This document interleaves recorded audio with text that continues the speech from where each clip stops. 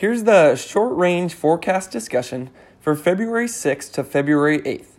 A strong storm system across the eastern U.S. and heavy snow returns to the Rockies. A strong low-pressure system currently over the deep south and across the Appalachians is producing a variety of weather impacts across the eastern U.S. to end the work week. This is in response to a big dip in the jet stream over the plains with a potent shortwave crossing the Gulf Coast region. Widespread heavy rain and strong thunderstorms have developed in the warm sector from Louisiana to the southern Appalachians, and this is forecast to persist through Thursday night as the axis of heavy rain slowly progresses eastward.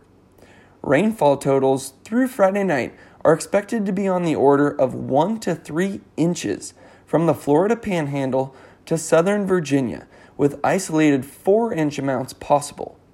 Flash flood watches are in effect for many of these areas.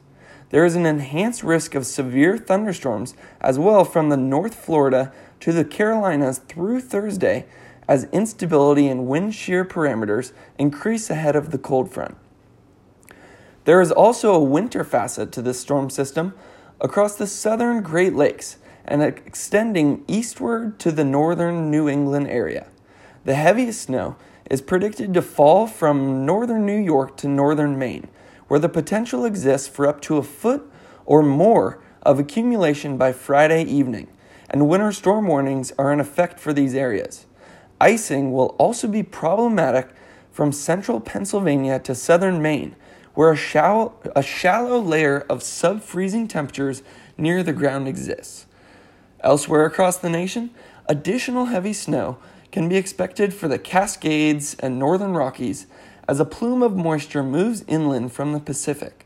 Snowfall totals in the 1 to 2 foot range appear likely for some of the highest mountain ranges. Dry conditions can be expected from California to the southern plains in the wake of the storm.